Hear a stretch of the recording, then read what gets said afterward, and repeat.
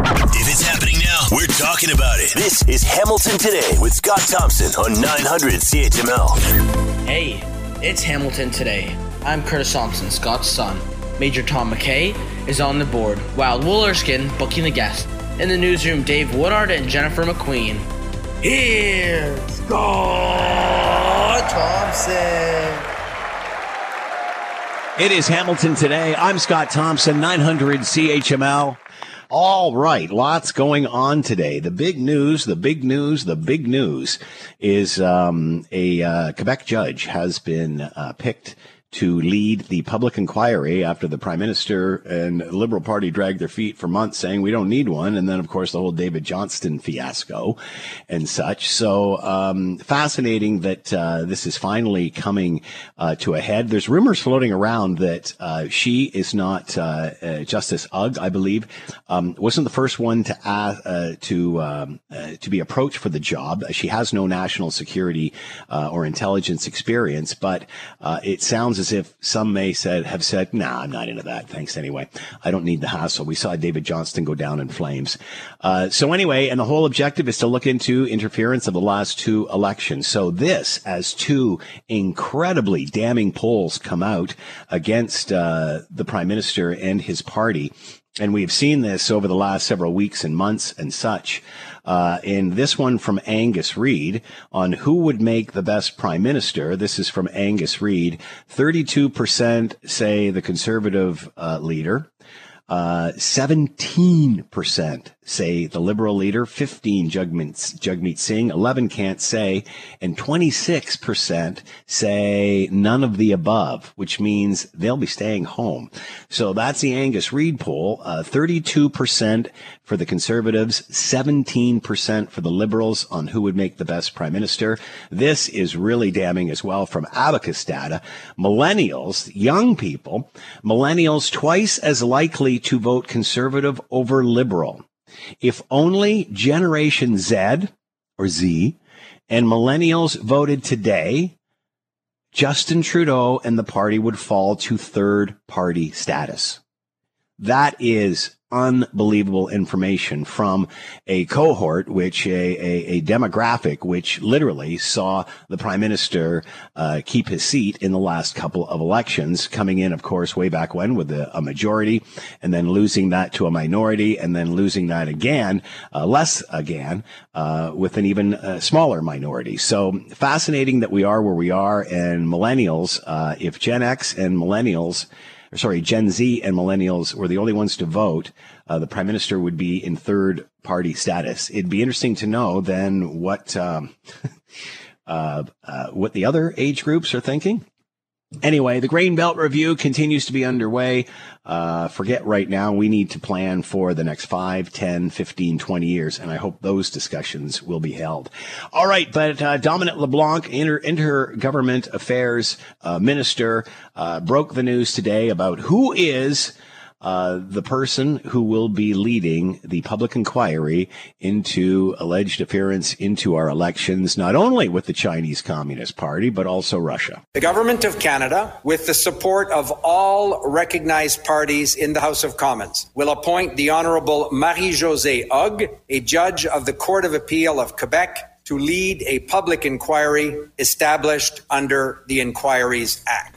And what is the job or objective of the justice? Justice Hogg will be tasked with examining and assessing interference by China, Russia, and other foreign states and non-state actors. And what about the flow of information? Many are concerned the justice can only do with the information that she has handed, and if that is held back, we end up with another David Johnston situation. In addition to examining and assessing interference by China, Russia, and other foreign state and non-state actors, Justice Hogg will also look at the flow of information to senior decision makers, including elected officials.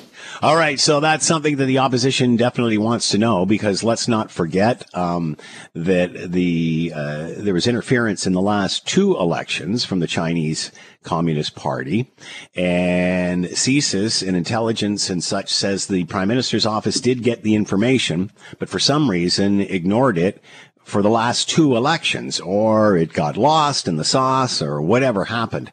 So it's not only a case of how much these places, these nations are interfering and trying to upset our democracy. It's when did the prime minister find out about this, and why didn't he do anything about it over the course of the last two elections? So I think that's really what a lot of people want to know, is because it certainly appears at this point to have favored the Chinese Communist Party would like to see the Liberals in power more than they would the Conservatives. So we'll see how this all pans out. We'll see what we end up with at the end, but I'm not sure it's a coincidence that all of a sudden, after months and months and months and months and months and months and months of first saying we don't need one, then the whole David Johnston affair, and then of course pushing it on to the opposition and blaming them for dragging their feet and trying to find a neutral body to do all of this.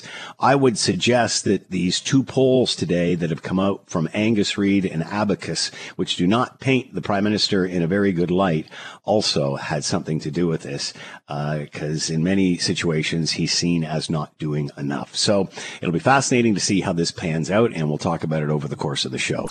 We've certainly heard a lot about the airline industry, especially coming out of the global pandemic and such, and shortages they've had, and frustrations from passengers and such.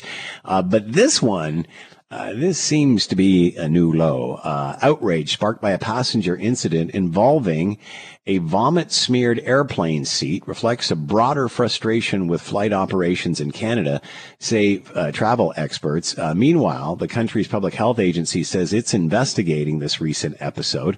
On Tuesday, Air Canada said it apologized to two passengers who were taken off a plane by security after protesting that their seats were soiled and still damp ahead of an August 26th flight from Vegas to Montreal. The Public Health Agency said it is in contact with Air Canada, and it cited its mandate to ensure anything brought into the country on ranging from planes to trains does not risk transmission of illness and can be spread via contact with bodily fluids. So basically what happened was somebody was sick in this seat the flight before, and it was not cleaned, and it was still damp, from what I understand. And because you don't sit in a seat filled with that, you get escorted off a plane.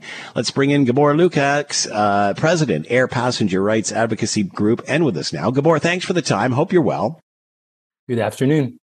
Am I accurate with this, Gabor, that the seat had not been cleaned since someone had been sick in it? That is my understanding. Obviously, we weren't there, so we are relying on third-party reports. But my understanding is that the seat was not clean. The passengers acted respectfully and reasonably. It was a perfectly reasonable request to have the situation dealt with, and they were even quite flexible. What I heard is that they were willing to even travel on those seats as long as some blankets were placed on top. But at that point, already the pilot was determined to boot them from the flight. Wow. I'm sure, Gabor, you have heard of lots of stories similar, what have you. Have you ever heard anything like this? The only similar story that comes to my mind is something that happened also on the Air Canada flight about 5 years ago, when a 70-plus-year-old grandmother was assaulted by a flight attendant because she was raising concerns of hygiene around her seat. The plane was actually turned back and landed, and she was escorted off by the police, which of course figured out that she did nothing wrong. But she actually, I've seen photos of bruises on her arm. To be kicked off a plane because you don't want to sit in a dirty seat like this, that seems a little extreme. What could have been done? Could a crew have been brought in to clean it? You mentioned that the passengers were looking for solutions here, and even said, just give us some blankets to sit on. They were even willing to do that. Why was that not accommodated? That's a very troubling question. So there are several questions here. First is, why was even the plane allowed to let passengers board the plane when there was such a biohazard on board? It wasn't clean. The next question is, when it was discovered, why the flight attendants weren't just very sympathetic and why did they perceive it as some kind of challenge to their authority? And the third part is, why would a pilot make such a silly decision and even threaten them, as I heard, with being put on the no-fly list? In a case where clear the passengers were right, And so perhaps if we take a step back and look at the bigger picture, is how this type of authority of being escorted off a plane is being used and abused. On the one hand, we do understand that there are people who occasionally drink too much or just have some psychological problems, and they get belligerent, and they shouldn't be up in the air because it's not safe. But just because there's some disagreement, it's a civil dispute, and using security and police in that kind of context is something that we should be taking a close look at and rethink. Is that really the society we want to live in? I would say no. I can imagine, too, that not only if you were these two passengers, but even those sitting in the seats around them, that they would be offended by this as well, because they would certainly smell it. So, I mean, it's not just like it's these two. It is certainly offensive that way, but what concerns me the most is the level of bullying that these passengers had to endure, and that kind of abuse of authority and power, and the ease with which even security and police go along with whatever the airline says, even in a most clear situation where the passenger is right.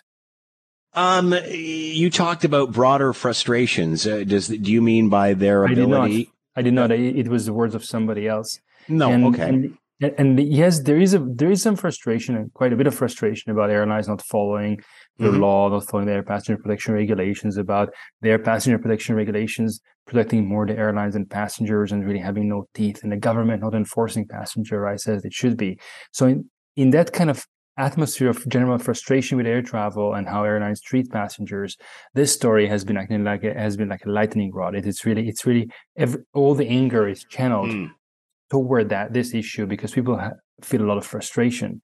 But what we are seeing here is something quite different. It's not simply a quality of service issue. This is the question of common decency. We can all debate whether compensation is owed or not owed for when the flight is delayed in some circumstances, but it's quite clear that what happened to passengers here is seriously wrong. And that kind of corporate culture where it is not conveyed very clearly that this is not the way to treat passengers, when the crew members feel that this can be acceptable, that is a far bigger problem, which transcends the issue of consumer satisfaction or customer service. So what about recourse for these two passengers, and what happens to the crew? The crew, I would hope that would see at least a very serious reprimand, possibly some suspension from their work, possibly termination. That is for the airline to decide. But from the passenger's perspective, the airline breached the contract of carriage with them. It was a complete non-performance, and so given the circumstances, because they weren't allowed to travel at all, the passengers may want to take Air Canada to court and seek punitive damages. Not just simply compensation for their losses of getting back to Canada, but this type of treatment is unacceptable. And of course, Air Canada will try to argue that because it was international flight, international law doesn't permit punitive damages. But given that the passengers weren't offered alternate transportation, as I understand later, there would be a strong case here for punitive damages, because what happened to the passengers is not simply an ordinary damage, but something truly egregious, where the court may and ought to express his disapproval of the airlines and airline employees' conduct by an award that goes beyond just the usual general damages. Gabor Lukács with us, president of Air Passenger Rights Advocacy Group. Outrage sparked. Two passengers told they had to sit in a vomit-smeared seat or get off. Gabor, thanks so much for the time and insight. Much appreciated. Be well. Thank you very much for having me. Obviously, Supercrawl is coming up, and that's a great time to get inside and see Hamilton's legendary Grant Avenue studio.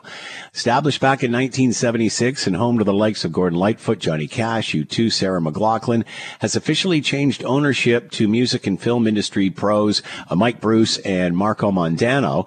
This weekend, the studio, which is housed in a 108-year-old historic home, is opening its doors to the public during Supercrawl. So drop by 8 Grant Avenue and soak in a little bit of the history. Joining us now, Mike Bruce, owner of Grant Avenue Studio, and is with us now. Mike, thank you for the time. I hope you're doing well. I'm doing very well. I do have to point out, 38 Grant Avenue, not 8 Grant Avenue. Oh, man, typo. All right, thanks. I appreciate that so much. And I should also mention everything else you're involved in. Partner at Studio 550, location manager for film and television, co-founder of Aeon Studio Group and such. So, Mike, why is this a good fit for you guys? Well, we started off as musicians in the industry. I initially moved to the city to be a rock star, and when I realized that I needed a living, I kind of fell into the film industry, and so now here we are, so many years later, and this opportunity came at a time when my son, who has been producing his own music and engineering in his bedroom for the last 6 years, was ready to go to school. And this opportunity kind of came up that Bob Deutsch, the previous owner, was, looking to kind of wind down and trying to figure out what to do with it next. And so after some heavy thought and due diligence, we figured that it was just the right thing to do as, passionate musicians and artists and, people who respect history and didn't want to see this place fall to somebody who was just going to turn it into apartments. You talked about your son and recording at home and such, and we know a lot of musicians do that. A lot of people do that just with all sorts of art and such. What's the difference now with what he's doing and what has been going on at Grand Avenue for years? How do you bring those two eras together? The difference is that, there's a lot of people doing a lot of good stuff, coming up with a lot of good stuff out of their home studios and that sort of thing. But you cannot beat being in an environment like Grant, or, there's other great studios in Hamilton as well, and Ontario and around the world. But you just kind of can't beat being in that environment. It just adds an element of professionalism, another level of experience. And then, the gear, like they're not going to spend $500,000 to put a MCI 500 with API preamps in their basement. And God bless them, but they just the gear, and then also the expertise. Our head engineer Andrew, and then previously Amy King and Bob Deutsch, and right back to Daniel Lanois, the experience of the experiential knowledge of those types of people and then what they can offer, coupled with the gear and the environment. That's what it really comes down to. That's where you find the magic. Talk about the history of this place and what you feel when you walk in. Well, that's the thing. I originally was kind of turned on to it. A guy that I knew was partners in it, and he wanted to, after COVID, they wanted to get some revenue through there, through film.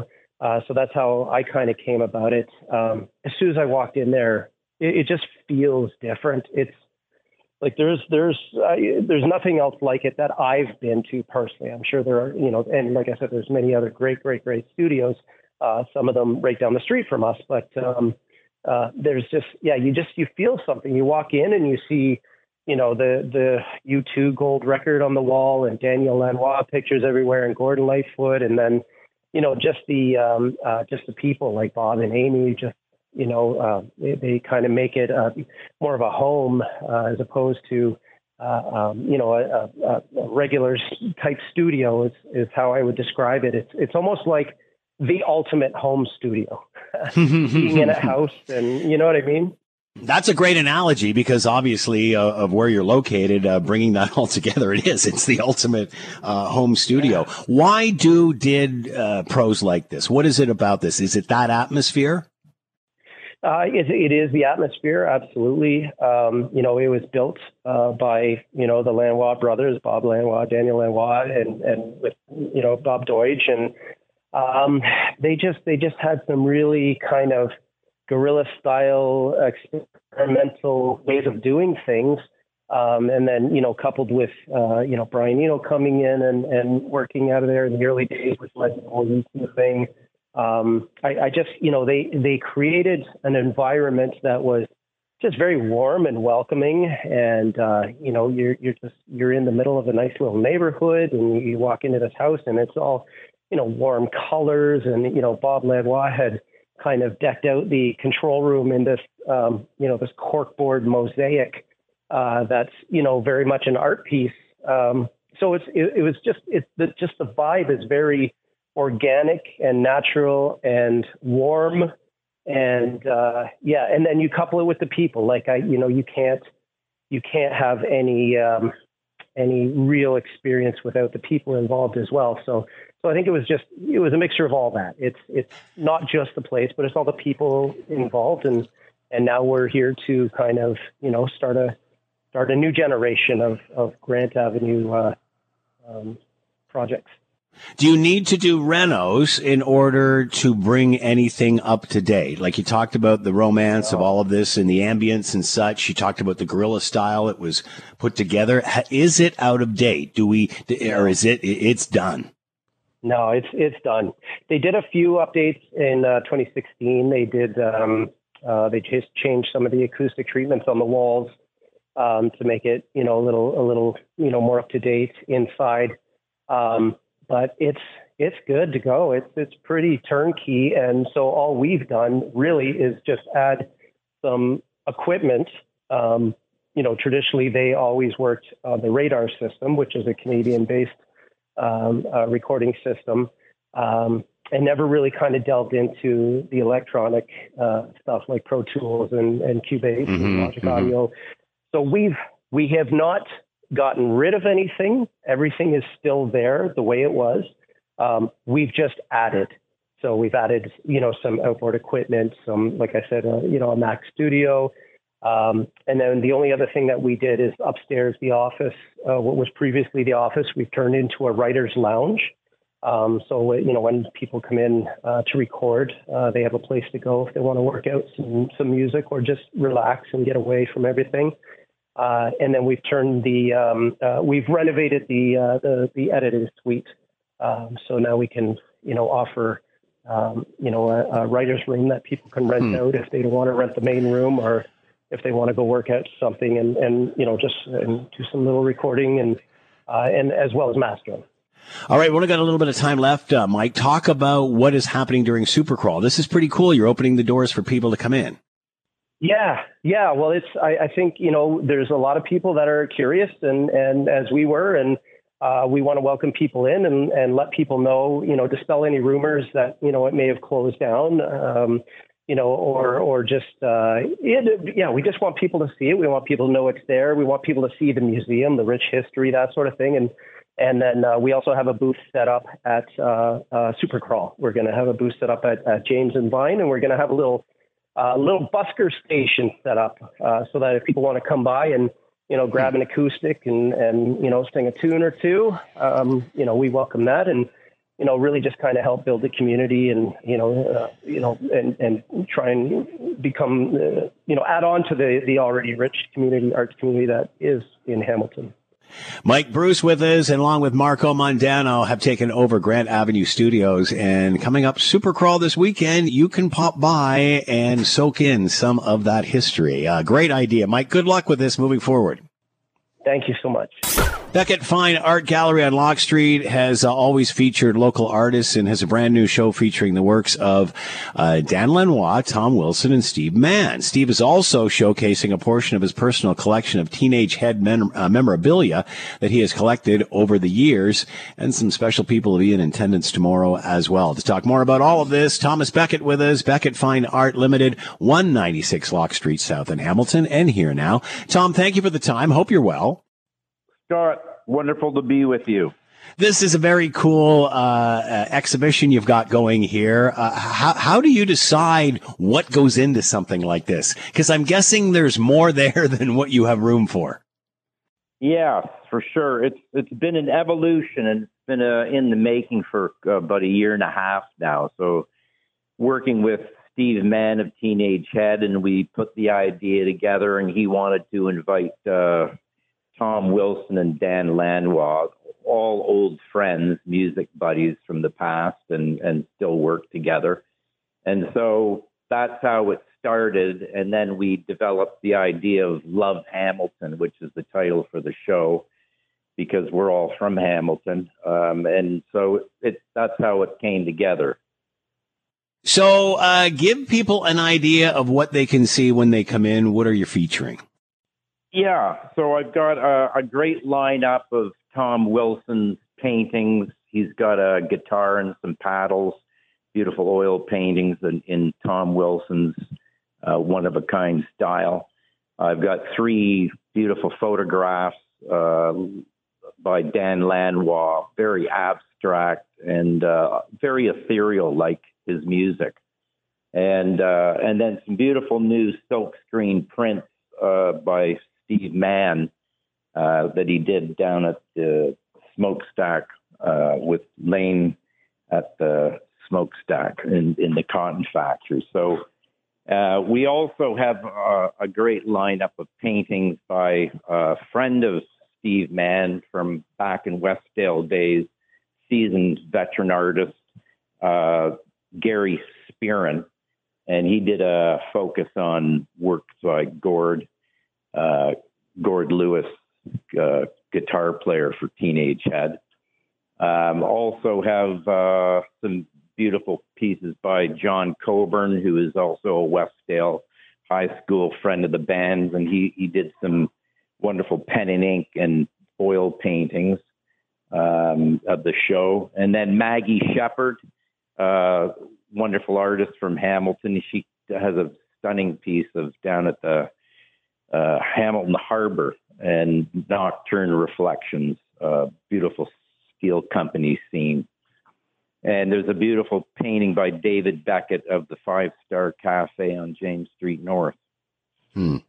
So when you assemble, bring together all of this work from various Hamiltonians, do you see a common thread, a common denominator at all? Or is that possible? Yeah, well, the musicians, they're all related from their past, but they're, each artist is individual and to their own. So there's, it's just wonderful to see a cross section. The artists are they make their own music, but they also make their own art, and it's very individual, each artist's work. But it's wonderful to see them all together. And then the Teenage Head memorabilia that Steve's archive is vast. And so I was up at his home and we went through lots of things and selected the right pieces for this show in my space. So there's some amazing photographs of the band and old posters. And Steve was a great artist all through his life, starting in high school. And he was the real art director of the band and put together a lot of those early posters that we all used to see in the 70s and 80s, announcing the band's next concerts and that kind of thing. So talk about what's happening tomorrow. Yeah, tomorrow we've got Steve Mann and Dave Rave, who's the lead singer for Teenage Head, and Gary Spearin. And so they're going to be here in the gallery between 1 and 5 Friday, and here to meet, fans and collectors and anyone interested and curious just to check out the show. Thomas Beckett with us. Beckett Fine Art Limited, 196 Locke Street South. A cool exhibition in there with the work of Dan Lanois, Tom Wilson, Steve Mann, and some cool memorabilia from the Teenage Head era as well. Thomas, thank you so much for the time. Good luck with this, and congratulations. Good for you. Yeah, appreciate it. Thanks very much. Hope to see you all. If Scott Thompson isn't satisfied with an answer, he'll delve into the issue until he is. You're listening to Hamilton Today with Scott Thompson on Hamilton's News Today's Talk 900 CHML. New polling from Angus Reid, one of a couple of polls out today that just are not showing the federal Liberal Party in a positive light. And this one from Angus Reid: which federal leader Canadians think would make a better prime minister? And the results are 32% for Pierre Poilievre, 17% for the Liberals, 15% Justin Trudeau, 15% for Jagmeet Singh in the NDP, 11% can't say, and 26% none of the above. To talk more about all of this, John Rowe, research associate with Angus Reid, and here now. John, thank you for the time. Hope you're well. Yeah, I hope you're well too, Scott. Are you surprised, John, at the speed in which these have flip-flopped? Why? How do you explain it? Well, we've kind of seen a slow deterioration for the Liberals since the election in 2021 of kind of both support as well as appreciation for Justin Trudeau. So we've seen his approval rating drop over the kind of subsequent months since the election. We've seen kind of past Liberal voters kind of leave the party and say they wouldn't repeat their vote for the Liberals again. So these numbers kind of looking at, say, who would be the best prime minister, perhaps given the kind of trend that the Liberals have been seeing over the last few months, aren't really too surprising, I would say. At what point do parties take this seriously, or are they behind closed doors? Because we hear many see there's only one poll that counts, and that's the one on election day. Yeah, I think there's quite a bit of that, like truth to that, in the sense that it is probably 2 years out from an election, though who knows what will happen given we do have a minority government. There's a lot of expectation that this agreement between the NDP and the Liberals will last the full set to 2025. Yeah, I think there should be some concern from the parties on this.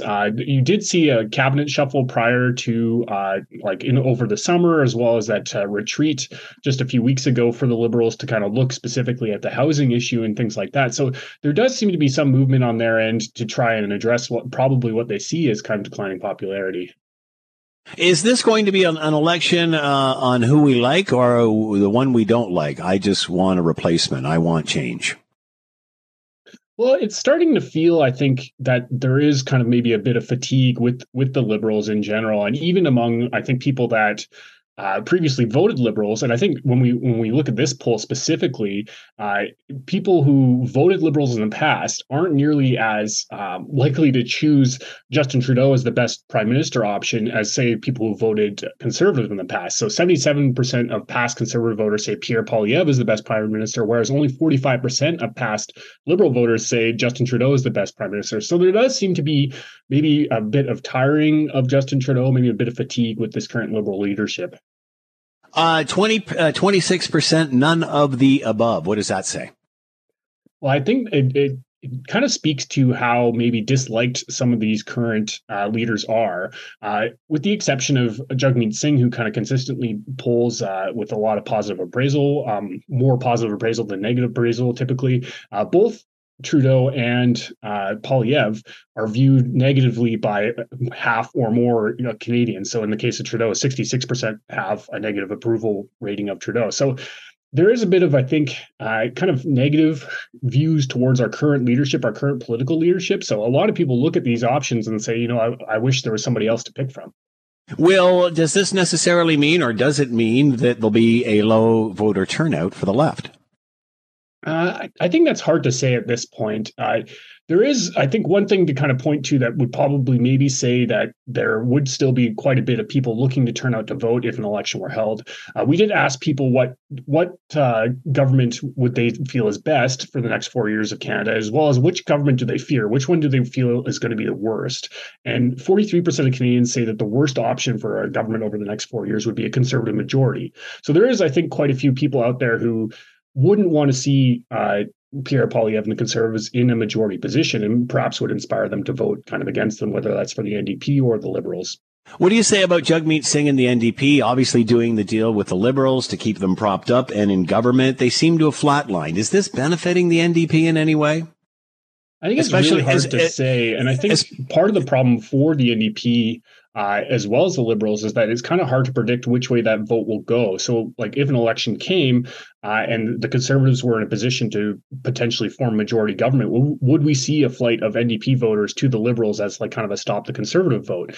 Or are the Liberals kind of afraid that maybe with so much fatigue around Justin Trudeau that people are going to abandon them for the NDP? That we haven't really seen that as much kind of in the numbers that we've seen. Typically, I think the NDP end up always kind of polling better than they actually do perform at the election-wise, and that's what we've seen kind of historically. As Justin Trudeau's numbers drop, is that going to drag the NDP down, considering the partnership? I think that's also kind of hard to predict as well. And it seems that for the most part that NDP supporters are somewhat, they like kind of this current arrangement of government, though it's kind of hard to tell whether or not Liberal, like I guess the drag of Justin Trudeau will affect the NDP as much.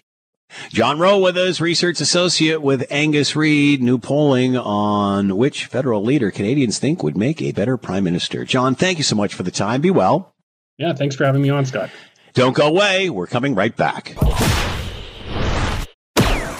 You're listening to the Hamilton Today podcast from 900 CHML. All right, yesterday we were telling you about the Rolling Stones' new album and single coming out. You just heard it there. It's called Angry. The album drops October 20th, I believe. It's called Hackney Diamonds. To talk more about all this, Eric Alper, music publicist and commentator, and here now. Eric, thanks for the time. Hope you're well.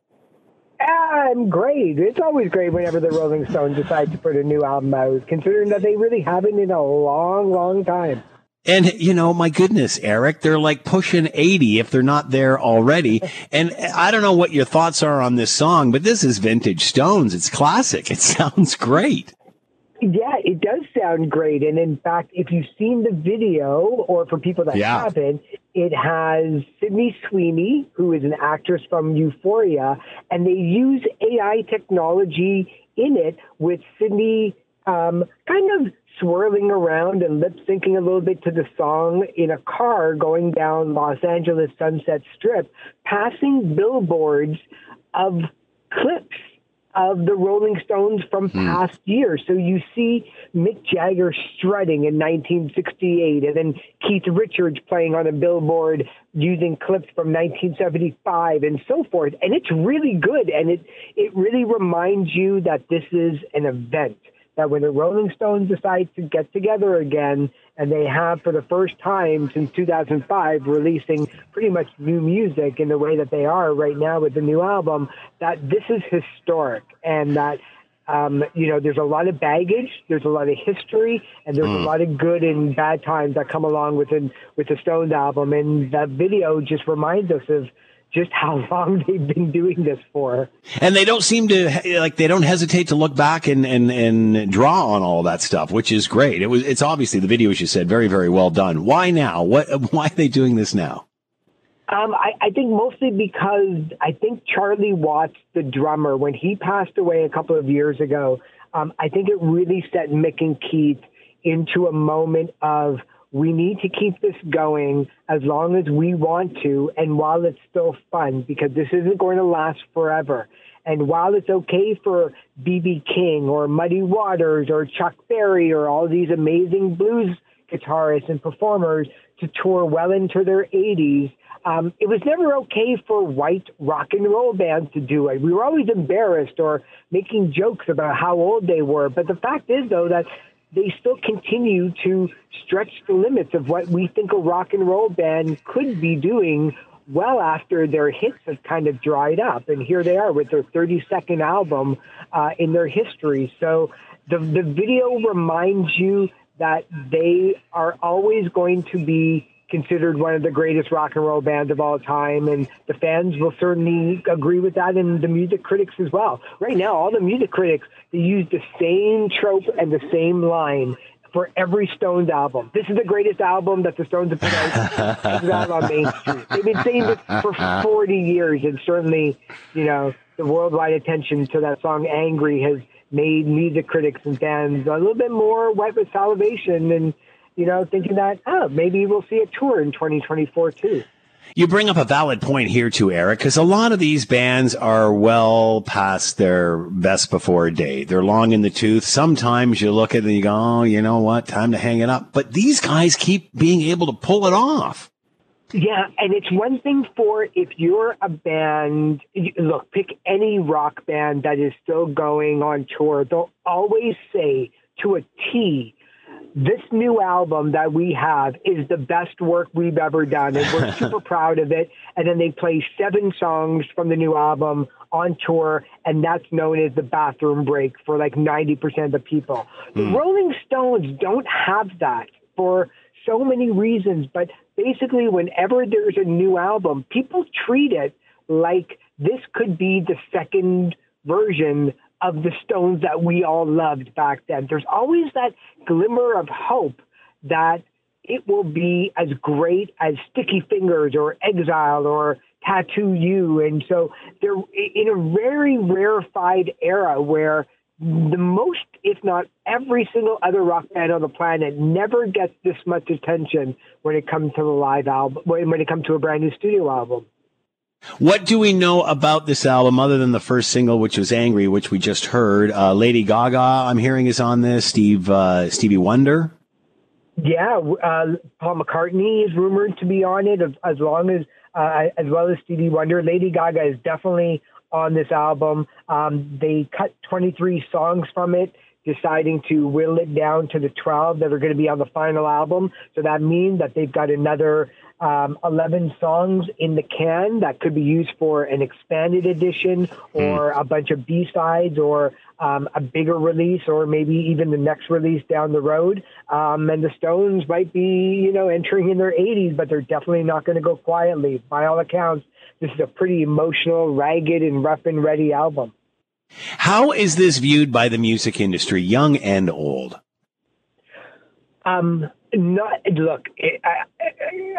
Yesterday, their record label, Universal, was all hands on deck all day. And Universal is the biggest record label in the world. They weren't doing anything except for promoting this record, sending out the press releases, sending out the music. But the music industry is also looking at it like this is a really cool mixture of new and old. The guy who produced it, his name is Andrew Watt, and he cut his teeth on Miley Cyrus records and Justin Bieber records before moving on to Ozzy Osbourne and Iggy Pop. So he knows the gloss of music and how to make a song, but he also knows how to keep those rough edges around with Ozzy and Iggy. So we could get maybe the best Rolling Stones album since Exile on Main Street. Wow. Number 3 in trending in downloads and stuff, shares, 8.2 million views. Like, this thing's taken off. Yeah, it is. And it's kind of the same numbers as when Mick Jagger went in the studio with Dave Grohl of the Foo Fighters and did a song during COVID. It kind of blew up like a rocket and then sunk without a trace about a week later. This is going to be different, though, because look, my daughter really couldn't name more than a couple of Rolling Stones songs, but she knows Sydney Sweeney really, really well from Euphoria. There's going to be a lot of people, teenagers, who are going to be watching the videos solely because she's in it going, who is she with all these old guys? They look like my parents. And then there's going to be Rolling Stones fans who are going to go, who is she? So there's going to be a good mixture of young and old kind of going to one another. Who are you? That's always been the case with the Stones, though, hasn't it, Eric? Yeah. In the sense that even with their opening acts, they always picked bands that were on the cutting edge or about to take off. Yeah, they picked Prince to open up a tour before he got massive, and Stones fans literally not just booed him off the stage, but threw garbage at him as well in the early 1980s. And one of their most popular videos, Has Anybody Seen My Baby, from a couple of albums ago, had a whole bunch of supermodels from the day that was in it. So the Stones can be very, very sexy when they want to be. And certainly they've been on the cutting edge of who's the hot producer, who's the new songwriter that we should connect with. They've always been keeping one foot in the present, but definitely one foot in those classic Stones era that we all know and love. Yeah, they pull it off. Rolling Stones have a new single called Angry. Hackney Diamonds due out October 20th. Eric Elper with us, music publicist and commentary. Always fun, Eric. Thanks for the time. Be well. Thank you so much for having me. We'll talk soon. All right, lots to talk to Carmi Levy about, technology analyst and journalist, whether it's Apple's latest software that will have users access to users' mental health and wellness features. This is, this is as cool as pictures, isn't it? As well as what's the best way to deliver the internet to rural areas of this vast country. Carmi Levy, technology analyst and journalist here now. Carmi, thank you for the time. Hope you're well. Great to be here, Scott. Thanks for having me. Before we get to AI, there's an article we meant to talk to you last time, I think, about, and that is, there's lots of chatter about, especially post-pandemic, getting internet to areas where there aren't as many people, the population isn't as dense, whether it's north of cottage country and into those areas. What's the best way to do it? We've seen an article, $200 million to bring internet to rural access that could have been better done using satellite technology as opposed to to the standard way of doing this. What are your thoughts?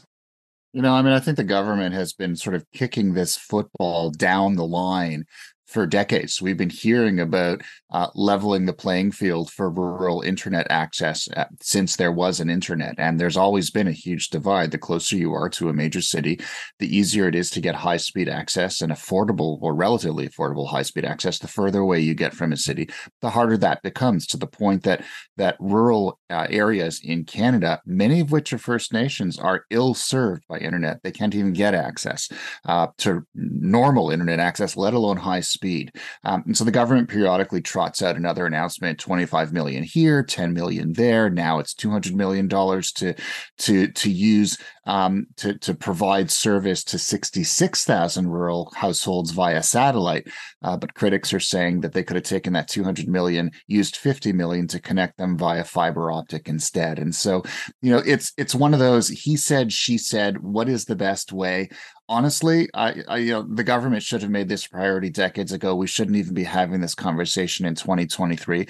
The fact that they're bringing this into rural areas is a plus, because it hasn't been done before. Could it have been done cheaper with something like Starlink from Elon Musk's SpaceX? Absolutely.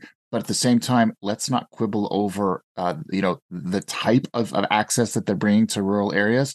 Let's simply be thankful that it's happening, and let's keep the conversation going, because this division between digital haves and have-nots in 2023, that should not be a thing in Canada. Should we be using the best of both worlds here? What are the pros and cons of satellites versus standard internet construction or infrastructure?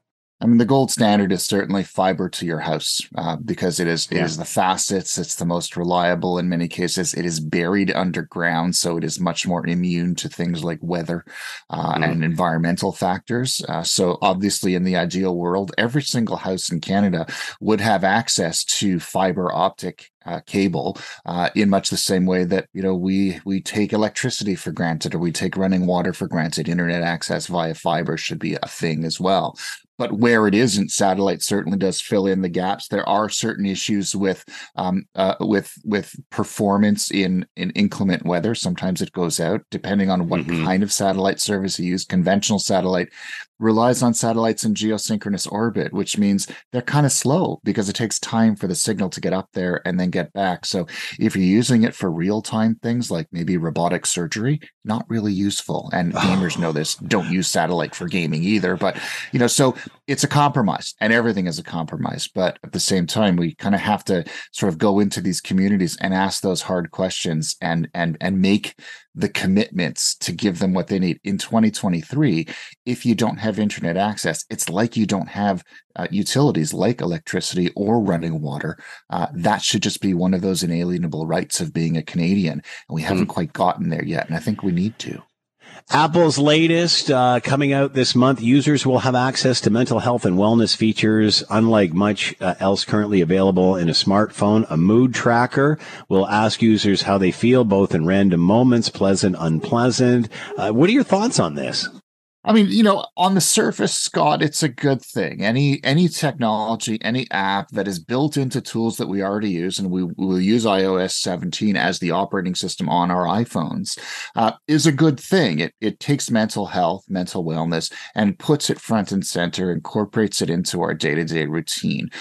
So it makes it visible, and it forces us to prioritize it, which is absolutely beneficial.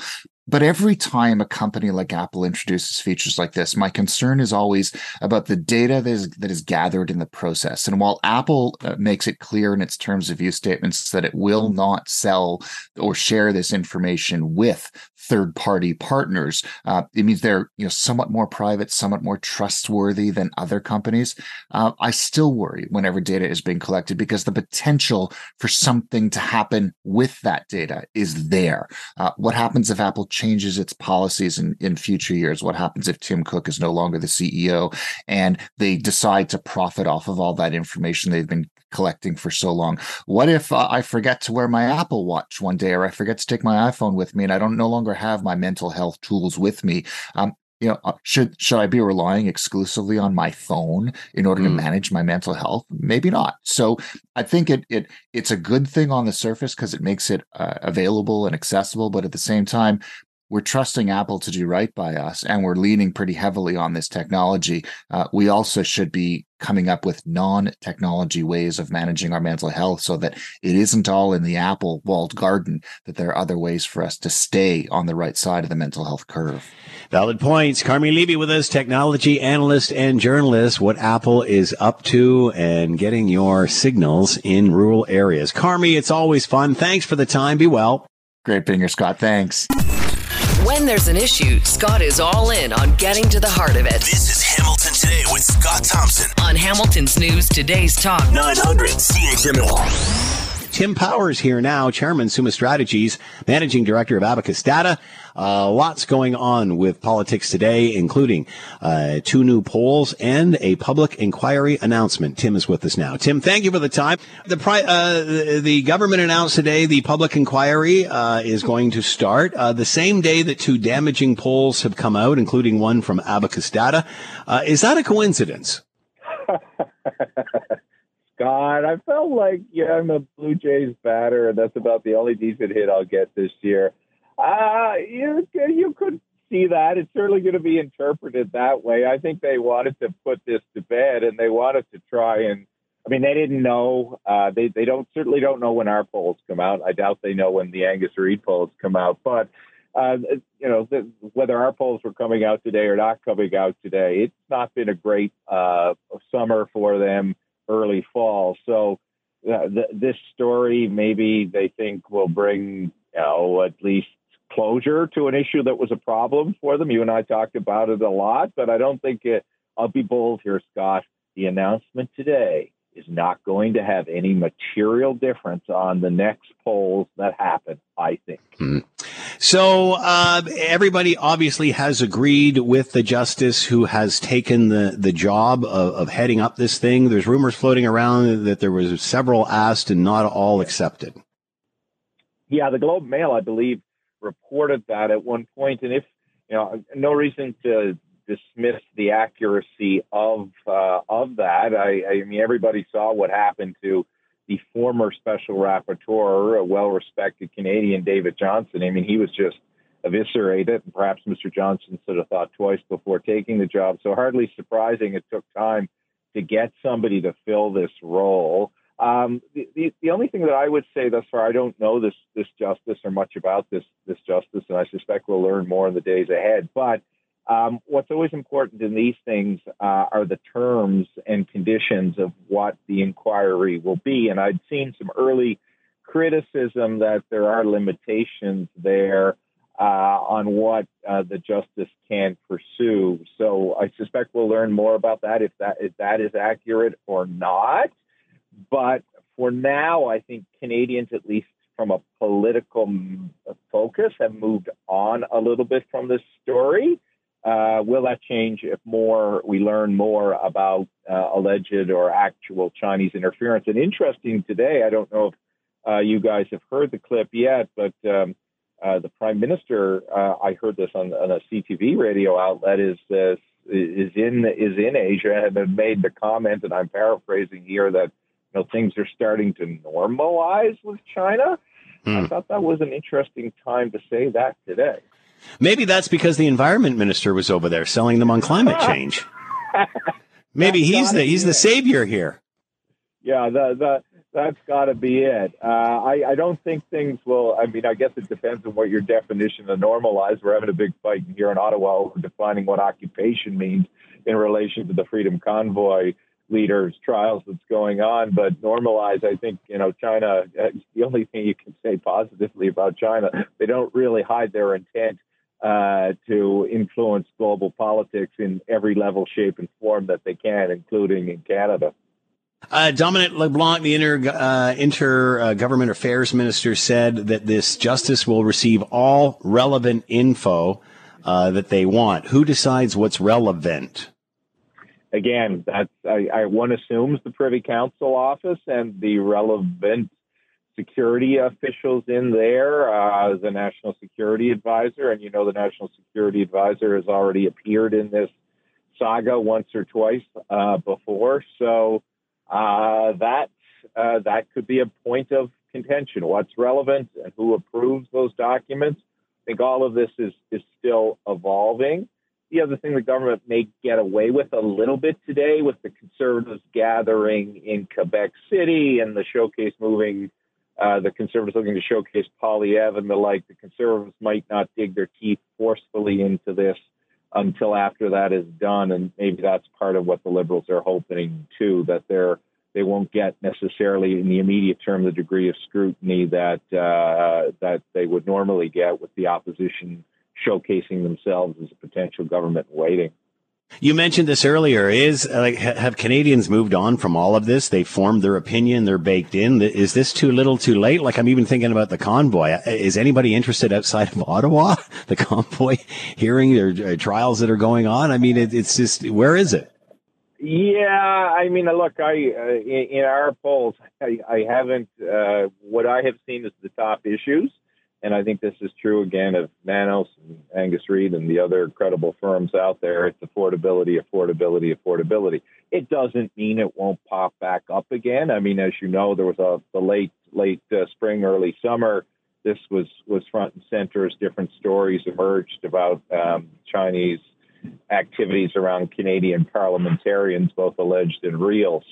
But for now, people are worried about mortgages. People are worried about paychecks. People are worried about being able to afford daycare in places in the province of Ontario where the $10 program is not applying. So, yeah, this is not the top one right now. Will the public inquiry give Canadians the answers they're looking for, do you think? I guess we'll have to see the results, right? There have been public inquiries that have been very good and others that have been less so. You think of the Air India inquiry, for example, and it proved to be a very effective inquiry in outlining a lot of the facts and bad decisions or bad choices that were made at that time. So, I mean, the difference here, let's not forget this as it relates to political criticism, and back to your original question. Because the NDP and the Conservatives have bought in on this justice, one would assume the level of criticism and intensity of critique may be a little bit different. And that was, part of the plan here when the three parties did this. Why they didn't do this earlier is, again, a mystery, but you're trying to figure out the wisdom of Liberal political decision-making over the last 6 months to a year, you'd pretty much conclude it is all a mystery at the moment. Tim Powers, Chairman, Summa Strategies, Managing Director, Abacus Data. A public inquiry announced today and two damning polls for the Liberals, specifically around younger demographics. Tim, as always, thanks for the time. Be well. Take care, Scott. Bye. Merritt Stiles is with us, leader of the Ontario NDP, and here now. Merritt, thank you for the time. I hope you're doing well. I'm doing great. It's such a pleasure to be here. Thank you so much for taking the time. I'm not sure we agree on everything, Merritt, but we're going to have a great discussion either way. Sure. So the one thing I love about the Greenbelt debate, it has exposed the fact that the other alternative lands, of which many experts have said to us, there's 20 to 40 years of that before we have to even go into the Greenbelt, the fact that none of those alternate lands have been developed either. And as a result, now we have, a shortage and a housing crisis on our hands. And I know as leader of the opposition, it's your job to focus on what has gone wrong and what has happened with the Greenbelt lands, and rightly so. But won't the housing crisis and the Greenbelt debate, will that not be debated for years, do you think, considering how far behind we are in housing for the next 5, 10, 15, 20 years? Yeah, we have a housing crisis, a massive housing crisis, and it's in every corner of this province, and you're right. Like we haven't done what needed to be done early enough. We're years and years behind. So there really is a crisis. But I think where, not everybody is going to agree on how we get there. But I think most Ontarians are in agreement that, with what all of the experts have said, including the government's own task force on housing, which is you don't need, nor do we necessarily want to develop in the Greenbelt. I mean, those are, first of all, because they're protected lands, because they're important prime farmland, agricultural land, because it's important ecosystems we need to sort of mitigate flood, things like that, but also because those lands do exist. The land is there within existing boundaries, and we have the tools to make this development happen. And what we're doing is we're not exercising that fast enough. So, I mean, I would say I think municipalities have moved a lot more quickly. There are a lot of developers that are ready to go that have approvals, and they haven't started digging yet. Some of that is probably the cost associated right now. But that's where I would like the government to be focused right now, is getting that moving. This greenbelt development is going to be costly, inefficient, it's wrong. And at the end of the day, it's wasting precious time that we need with the government actually focused on what we can do right now to develop in those areas that are already approved. That being said, Merritt, when you don't develop those alternate lands, what choice do you have? And again, I would suggest that playing this card, as unpopular as it is, it really has jerked loose this discussion now, and it's really focused on the people and the organizations that have prevented these alternate lands from being developed over the last 5, 10, 15, 20 years.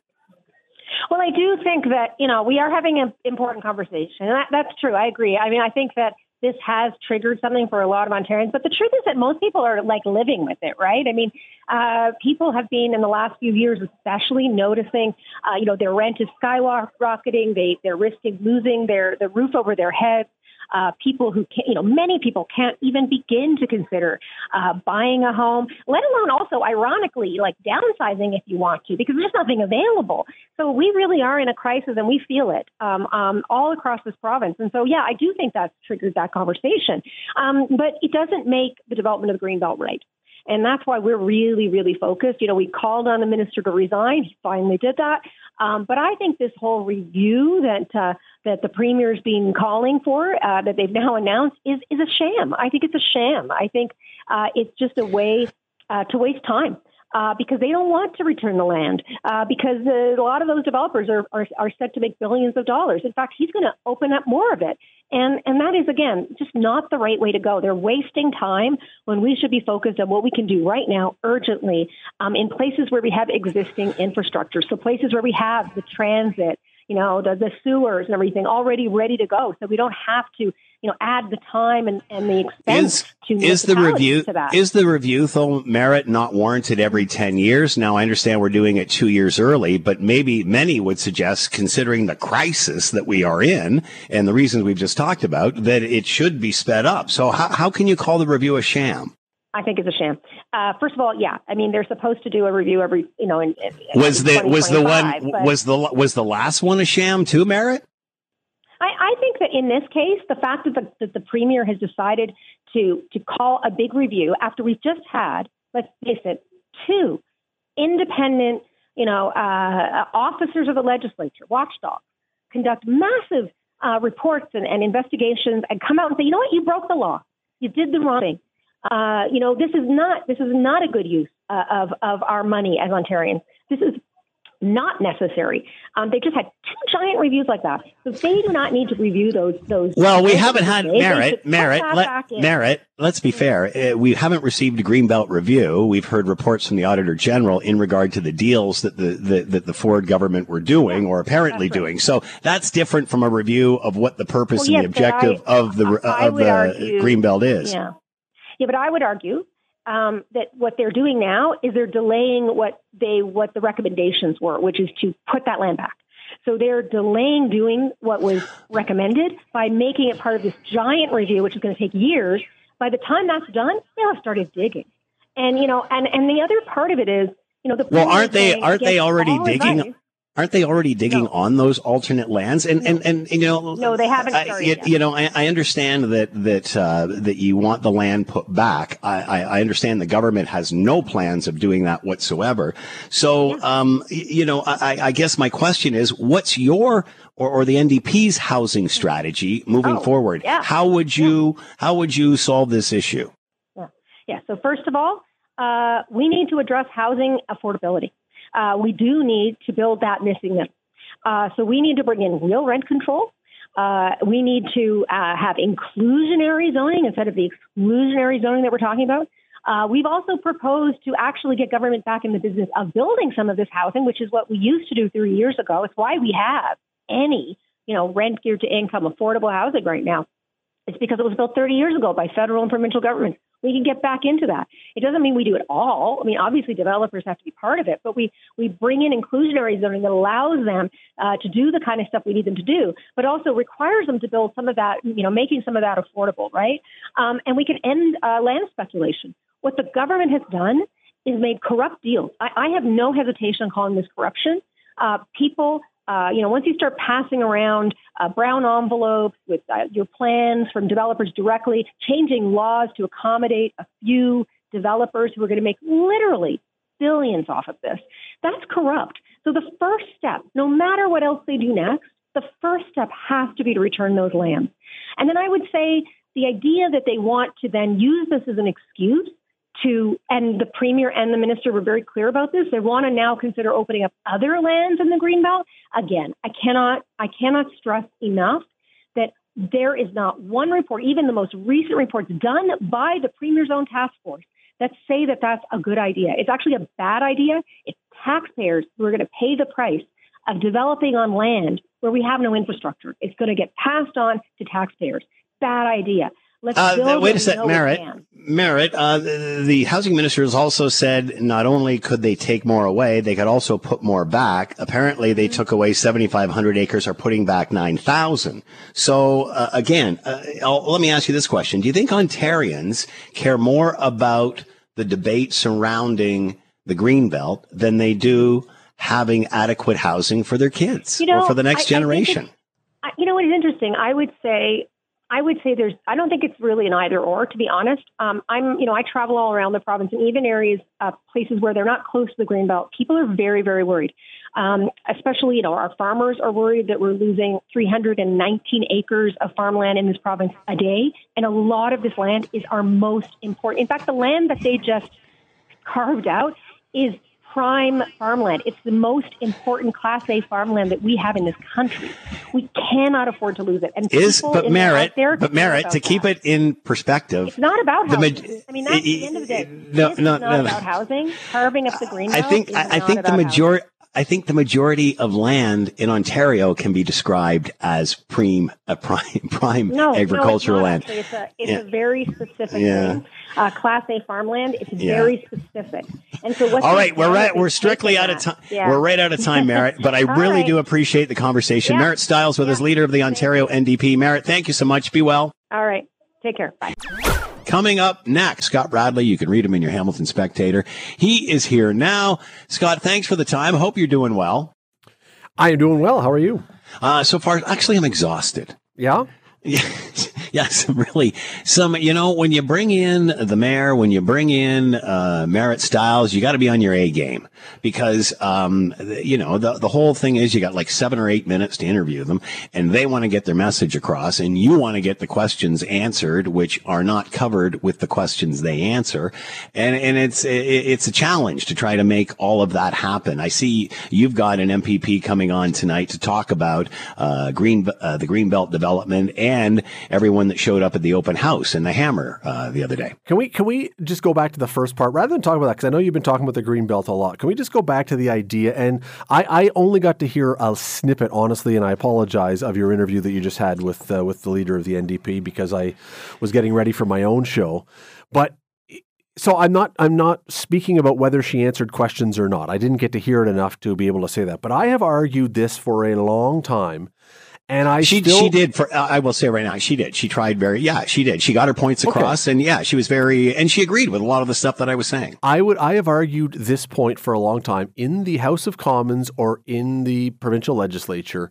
There should be powers given to the Speaker of the House that if a question is asked of someone from the opposite party and they do not answer the question but launch into one of their pre-written tangential things that has nothing to do with the question asked, the Speaker of the House should be given the powers to say, interrupt, hold on. That is not what you were asked. I'm going to give you another opportunity to answer what was asked. And if they don't do it, they are taken out of the House of wherever it is. Because to me, one of the things that makes people so cynical about government is politicians that have decided these are the points that I am going to answer and these are the points I'm going to raise, and it doesn't matter what the issue of the day is. And I got to say, one of the absolute masters of this is our prime minister right now. Yeah. And you say to him, one of the famous ones was, how many times have you spoken to the integrity commissioner about this? I can't remember which one of the things it was. And I think he was asked it 7 consecutive times. And every time he said something like, we're always happy to talk to the integrity commissioner. And they said, okay, how many times have you talked to them? We're always happy to talk to the integrity. We need to have the speaker of whatever level of government it is be able to say, if you are not going to answer the question, you have 2 options. You either answer it or you say, I plead the fifth, or some version. I'm not going to answer that. So at least people hear I you reject that question. I'm not intending to answer the question, so I'm not getting up. But if you go into one of these other things that has nothing to do with the topic, you should be taken out. Not taken out, but I mean excused from it. Now, again, I don't know if Merritt Stiles was answering your questions. You say that largely she was, but too often we get these stupid answers that they've shown up ready to give as opposed to answering anything human. Well, I think a lot of the focus on Doug Ford is to distract away from the left not building. I totally believe that. And I think we can do both. I think we can do all of this. But, another example of what you're talking about is the use of affordable housing. It's not just about housing. It's about affordable housing. Well, nothing is affordable. If you build a 1,000 square foot home with minimal furnishings and you only build 20 of them and there's thousands that are applying to buy that home, it ain't affordable anymore. So it doesn't matter. The size is completely irrelevant. Yet we get stuck in this. But and the same, and God bless the ND. Points, Scott. It's talking points. It's the same. Look, it's exactly the same in the last election or the election before last or previous federal election when the middle class was the talking point. Yeah. We're here for the middle class. And then they created a minister of the middle class. Whatever happened to the minister of the middle class? Well, because the first question that person was asked was, define your role. What is the middle class? Yeah. And they couldn't. You're now the minister of understanding of what you're the minister of, which made the whole thing look ludicrous. But again, you come up with these political talking points, and every party does it. Every party comes up with these talking points. And when you call them on a lot of these things, like affordable housing, well, what's affordable? It's affordable. Okay, what does that mean? Well, we don't know what it means. There's another one. Great point. There's another one. Any politician who uses a catchphrase like that should, by definition, by law, have to come with a little thing to hand out and say, here's what I mean by this, just so we all use the same language, as opposed to just throwing out words that mean nothing. Scott Radley coming up after the 6 o'clock news. You can read him in your Hamilton Spectator. Scott, have a great show. Again, thanks for the time. Thanks, Scott. Thanks for listening to the Hamilton Today podcast. You can listen to the show live weekday afternoons from 3 to 6 on 900 CHML and online at 900CHML.com. That's it for us. Thanks for listening. As always, we leave it to you, the tax-paying customer, to have the last word. Well, Scott, after hearing you and Merritt Stiles talk, I think a nap and a hug is earned. Who gets which is up for debate.